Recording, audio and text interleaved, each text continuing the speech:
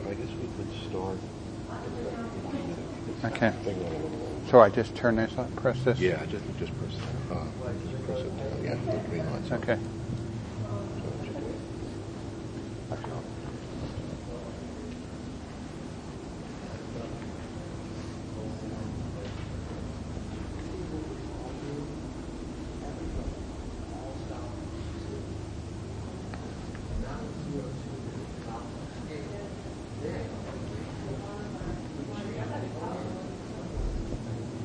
Welcome to this session on public policy.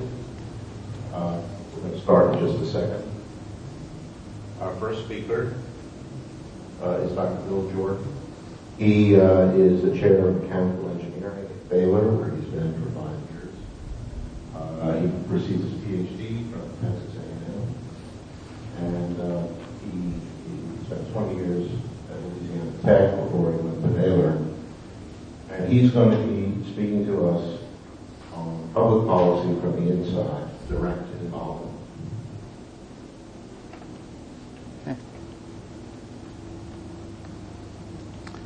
I thank you for that introduction. When I first found out that we were coming to Washington and public policy was going to be an issue, I thought that it was relevant to talk about how you can be involved in the process itself. So hence my title, Direct Involvement. I am from the Mechanical Engineering program, and I am at Baylor University. An alternative title for this might be Confessions of a Political Junkie, because that's clearly one of the things that I am. So some of the presentations you've seen today, including the one we just saw, was about policy. This one is not policy comments as my political activities have changed over the years, but what this really is based upon is process. What does it mean if you want to get seriously involved in the political campaigns? So one of the things, the question is, what did I do when I came here? I came here Thursday night. I spent most of Friday in that building. I watched the House as it debated the revised energy bill that they passed just before our plenary speaker could come on Friday night. It was fascinating to me to be able to sit there and see the vigorous debate and the very passionate opinions that were on both sides. There's a lot of different ways engineers and scientists can be involved in public policy. The first one is not be involved. You can just ignore public policy issues, do your job on a day-to-day basis. That's probably what most engineers do. Another one is where you may offer your services as a consulting expert, but without taking sides.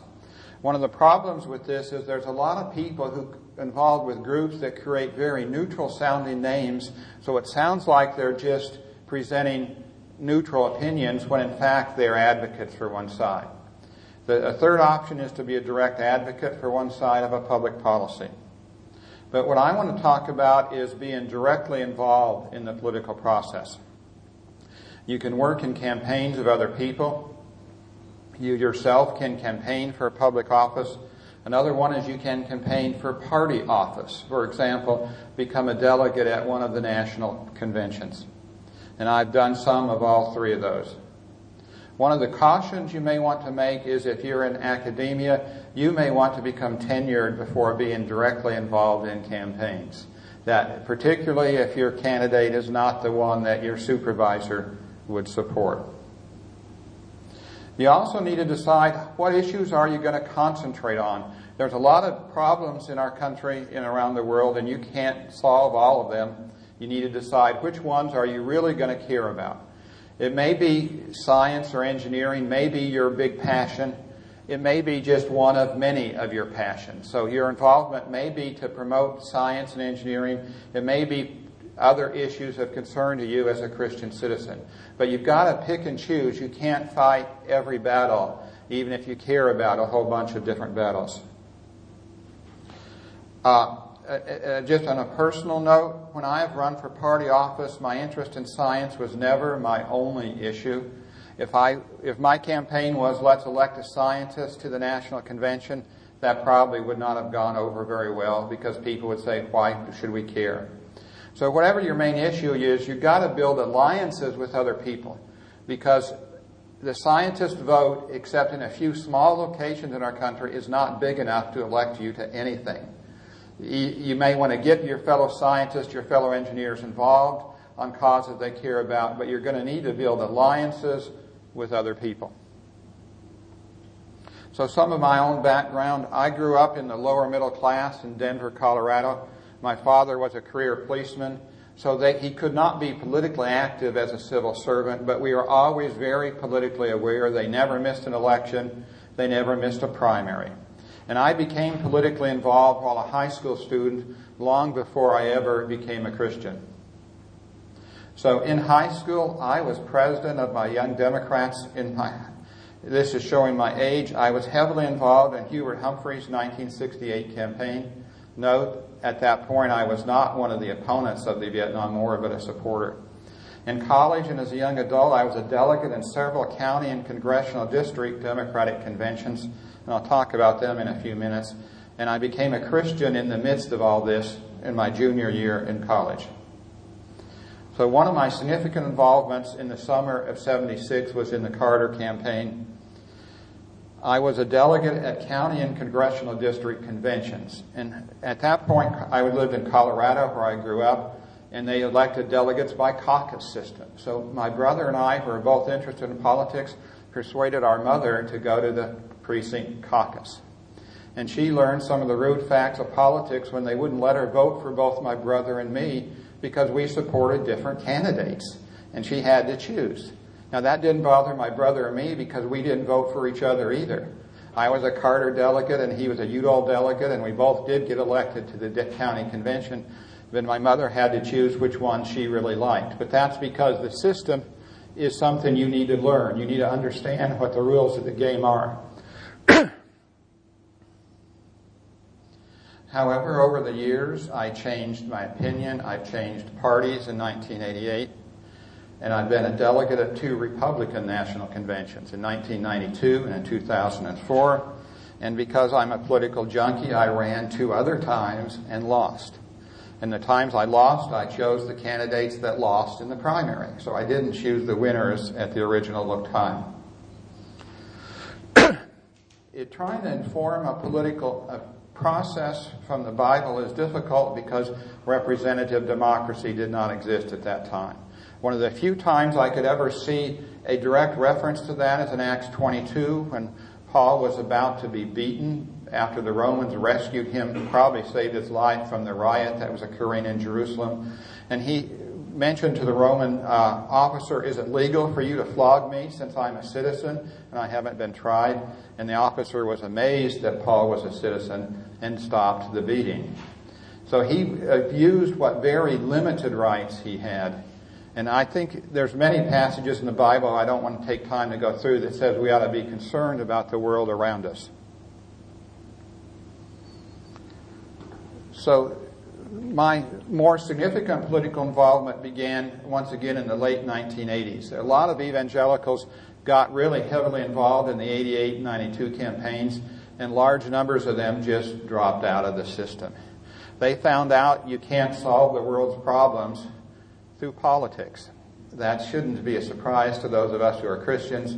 I don't think you can solve the world's problems. I personally think they're going to get a lot worse if Christians are not engaged in the system. So if you get involved as a Christian and as a scientist, as a Christian, you may or may not be in a minority depending upon where you live and the issues that you're fighting. On the other hand, as a scientist, you are almost always going to be in the minority.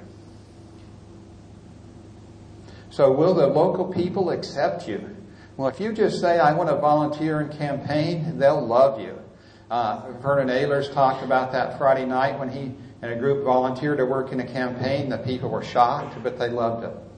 You will get some friction if you stay involved and eventually want to seek leadership, because the people who are in leadership, even if you and they agree on policy, as happened to me in Louisiana, resent a different group of people taking over. And that's human nature. I've seen that in churches as they grew as well, that the transition to different leadership is sometimes difficult. So in local campaigns, in 1991, a friend of mine who was a Christian and a science professor ran for the state senate in Louisiana. It was a difficult campaign. We ran against a popular and powerful senator, and we were outspent 20-1, and we lost by only 3-1. So that didn't look good, but if you look at dollars per vote, we were much more efficient than the other campaign. But we didn't have enough money to get the result that we really wanted.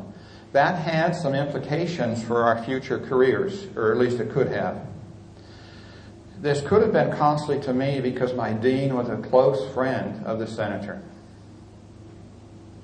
Fortunately for me, I was tenured at that time and relatively safe. Also, fortunately for my dean, he left town a couple of years later, and about 4 or 5 years after that, I became the mechanical department chair. Given the nature of that dean, that never would have happened if he had stayed as dean, but fortunately for me, he left. However, the news was not as good for my friend who was the candidate. He did something I don't encourage you to do, and that's run for public office while you are untenured. If he had won, he probably would have had no problems, but he lost. A few years later, he got denied tenure, and we'll never know whether that loss played a role in it or not. But it's just a caution. There's a lot of things as an untenured person you probably don't want to do to cause controversy, and this is probably one of them. National campaign involvement, is not as hard as you might think. You need to recognize when you're looking at National Convention delegate, every state in the District of Columbia does it somewhat differently. So some of my things I'm going to share were true about Louisiana, but I think I can make some conclusions about broader things. Most states have today, their delegates are committed by the result of the primary. You vote in the primary, and who does well in your district is how your district's delegates are going to be. But the specific people who become delegates are frequently chosen in a different setting by a much smaller group of people. And it's the delegates who create the party platforms and set the party agenda. You and somebody else may support the same candidate, but for different reasons. An example for me in 2004, Louisiana had a presidential primary. Because he was virtually uncontested, President Bush carried my congressional district. So that meant by Louisiana law, all the delegates from that district had to vote for him. I'm just going to back up your microphone a bit. Okay. Thank you. Okay. However, the actual delegates to that convention were chosen by a district caucus in which 60 people showed up. So while maybe 30,000 people voted in the congressional district primary, 60 people decided who got to be a delegate. And I was one of those. Becoming a delegate is not near as costly as you might assume. In a contested race, you would probably run on a ticket with whichever presidential candidate you are most interested in, and typically their resources will pay for things. So when I ran in 96 and 2000 and lost, every registered person in my district got a mailing with my name on it that I didn't pay for. The candidate I supported paid for it, which is a nice deal. Another thing is when you go to the National Convention, I think my registration for this conference, including meals, was like $700. The registration fee for national conventions is $0. All you've got to do is pay your own expenses. Once you get elected, there's no official other cost. Another way you can save money is frequently these convention delegations are in nice, fancy hotels downtown. And if you stay somewhere else, you could save money. In 1992 at Houston, I stayed at a hotel across the street from the convention hotel and paid about half the rate as the regular delegates. In 2004, when it was in New York City, I had a friend who was a professor in the suburbs of New Jersey. I took the train in every day to Madison Square Garden, and Penn Station is literally below the garden, and it was very convenient. Another way you could save money is you could go to a convention and not spend any money on food. Every interest group in the party is going to be there giving you free food, free drinks, and attempt to persuade you of how wonderful they happen to be. So I am quite willing to accept free food from a variety of different causes. I didn't go to any caucuses that I really opposed. I only went to the ones that I liked, but there are still plenty of them, and I could eat very well at no cost. I couldn't resist putting you a photograph here of me on the floor of the 2004 Republican National Convention in Madison Square Garden. Some of you may think that is terribly unfun. My wife supports me in doing this but doesn't enjoy the process herself. To me, this was one of the more fun experiences of the last 10 years. One of the things you see at every convention is suddenly, after a speech, there's lots of different signs being waved. And a comment I want to make about that, for those of you who want to get involved on a slightly lower key level than be a delegate, is the following. There's a lot of people in the convention hall of both parties who are not delegates. There's a lot of young people who serve as volunteers, and they're the ones who passed out those signs. It was no accident that certain signs with the name of the speaker were all ready to be waved in front of the TV cameras at a given moment. So if you are a younger person or even not so younger person, if you live near where either the 2012 conventions are, check with the local organizing committee and say, I'd like to volunteer. Your odds of getting on the convention floor are very high. You won't be an official voter by any means, but you will get to be in the process. And to me, one of the fascinating things about national conventions is everybody who is anybody in your party is in one room at one time. And that provides for chances to literally bump into people. I bumped into the Speaker of the House one night. I didn't know he was next to me, and he didn't know who I was, obviously. But those are the sort of things that can happen when everybody's in one place at one time. So this is a lower key way to be a volunteer is the local committees are desperate for people to help them out. And you can do that if you choose. Not all campaign work, however, is hard. The local host committees always want to put on a good show for you. In New York City, every delegate got 2 free tickets to a Broadway play. I'd never been to a Broadway play. I was pleased that I got to see Fiddler on the Roof, courtesy of the local host committee, which means courtesy of some rich people. But that was fine with me. The host I was staying with and I had a good Sunday afternoon. One of the other things that encourages me but probably depresses some of you is the campaign on the presidential level never ends. The Republican campaign for 2012 began election night 2008 when it was clear that McCain had lost. The 2016 Democratic campaign has already begun behind the scenes, and there's already Democrats across the country looking at the poll rates to decide whether they want to challenge the president in 12 for the Democratic nomination or not. So these campaigns never really end. So at the 2012 Democratic Convention, all the people who want to be president in 2016 are going to be there, and they're going to be campaigning, they're going to be giving you stuff to see. At the Republican Convention in 2012, it will be more muted because they're going to hope that whoever they nominate is going to win and run for re-election in 2016. But the campaign continues. An example, when I was in New York in 2004, everybody who ran for president on the Republican side in 2008 was there, meeting people, greeting people, having socials, giving you things. An example, Rudy Giuliani's campaign gave every delegate a hardback copy of his autobiography when we registered. Those are the sort of things that the people who are thinking about the future are doing. And like I said, people are already thinking about 12 and certainly about 2016. One of the things you ought to be aware of is that the process matters. You really, really need to understand the rules. The example with my mother not knowing the rules about who she could vote for. In 2008, the delegate selection process, the Democratic Party required proportional representation at all levels, and the Republican Party allowed winner take all. Did that change things? Absolutely. What would have happened if the parties had had the other party's rules? The Republican convention would have had a fight on the floor over the nomination because McCain won a lot of primaries by small margins, got all the delegates. The more fascinating one is if the Democrats had had Republican rules, Hillary Clinton would have been the nominee. She won every big state but Illinois by a small margin. But the Obama people understood the rules better than the Clinton people, which is ironic. Obama realized they didn't have to win the big states. They just had to be competitive and get 40% of the delegates. The Obama campaign organized in all the small states that the Clintons ignored, got huge majorities in most of them, and with that, the nomination. So the rules matter, and you really need to understand the rules if you're going to be involved. Another way to be involved is local races. They frequently can be cheaper to run.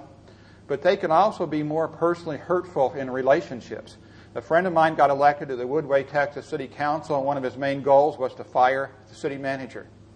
Well, the city manager is a friend of another Christian friend of his who's now trying to argue him out of his campaign promise. And he may risk that friendship over that issue. So when you get involved locally, much more so than national politics, you've got to be careful about relationships. Another possibility is to be a party official on the precinct level. I've done that. For 4 years, I was the chairman for 15 parishes, which are Louisiana's versions of counties. I've also ran for the state central committee 2 times. I've lost 2 times. So one of the issues when you get involved with politics is to recognize you may lose when you try to do something. If you don't want to be a member of a party, all I have to say is you won't have much influence. Every governor in the United States is a Democrat or Republican. 98 of the 100 senators are affiliated with a party. The 2 that call themselves independent are strongly affiliated with one party's caucus. So my suggestion is find the party that is closer to you, or maybe the one that's not as far away from you, and work to change it. In an election, in the privacy of the voting booth, you always have the chance to vote for whoever you want. In conclusion, I think in a free society, engineers and scientists should become involved in public policy issues that can be a result of campaigns of others or your own campaign. But having said that, I need to recognize there's limits to how much politics you can do. They should not be, as a Christian and as an engineer, is not the top of my list. 2 personal examples. In 1994, I filed to run for the Ruston, Louisiana City Council. Later that summer, my wife needed to have an operation. I needed to spend time with her, and I withdrew from the race. Another example, in March of 2008, I was elected to the Texas State Convention as a delegate. But 3 months later, we bought a house the week before the convention, and I thought it was in my best interest to help move into the house rather than to run off to Houston for the convention. So while I'm strongly advocating being involved in the political process, it should not, in my opinion, be the number 1 priority of your life. Okay. Any questions? Yes?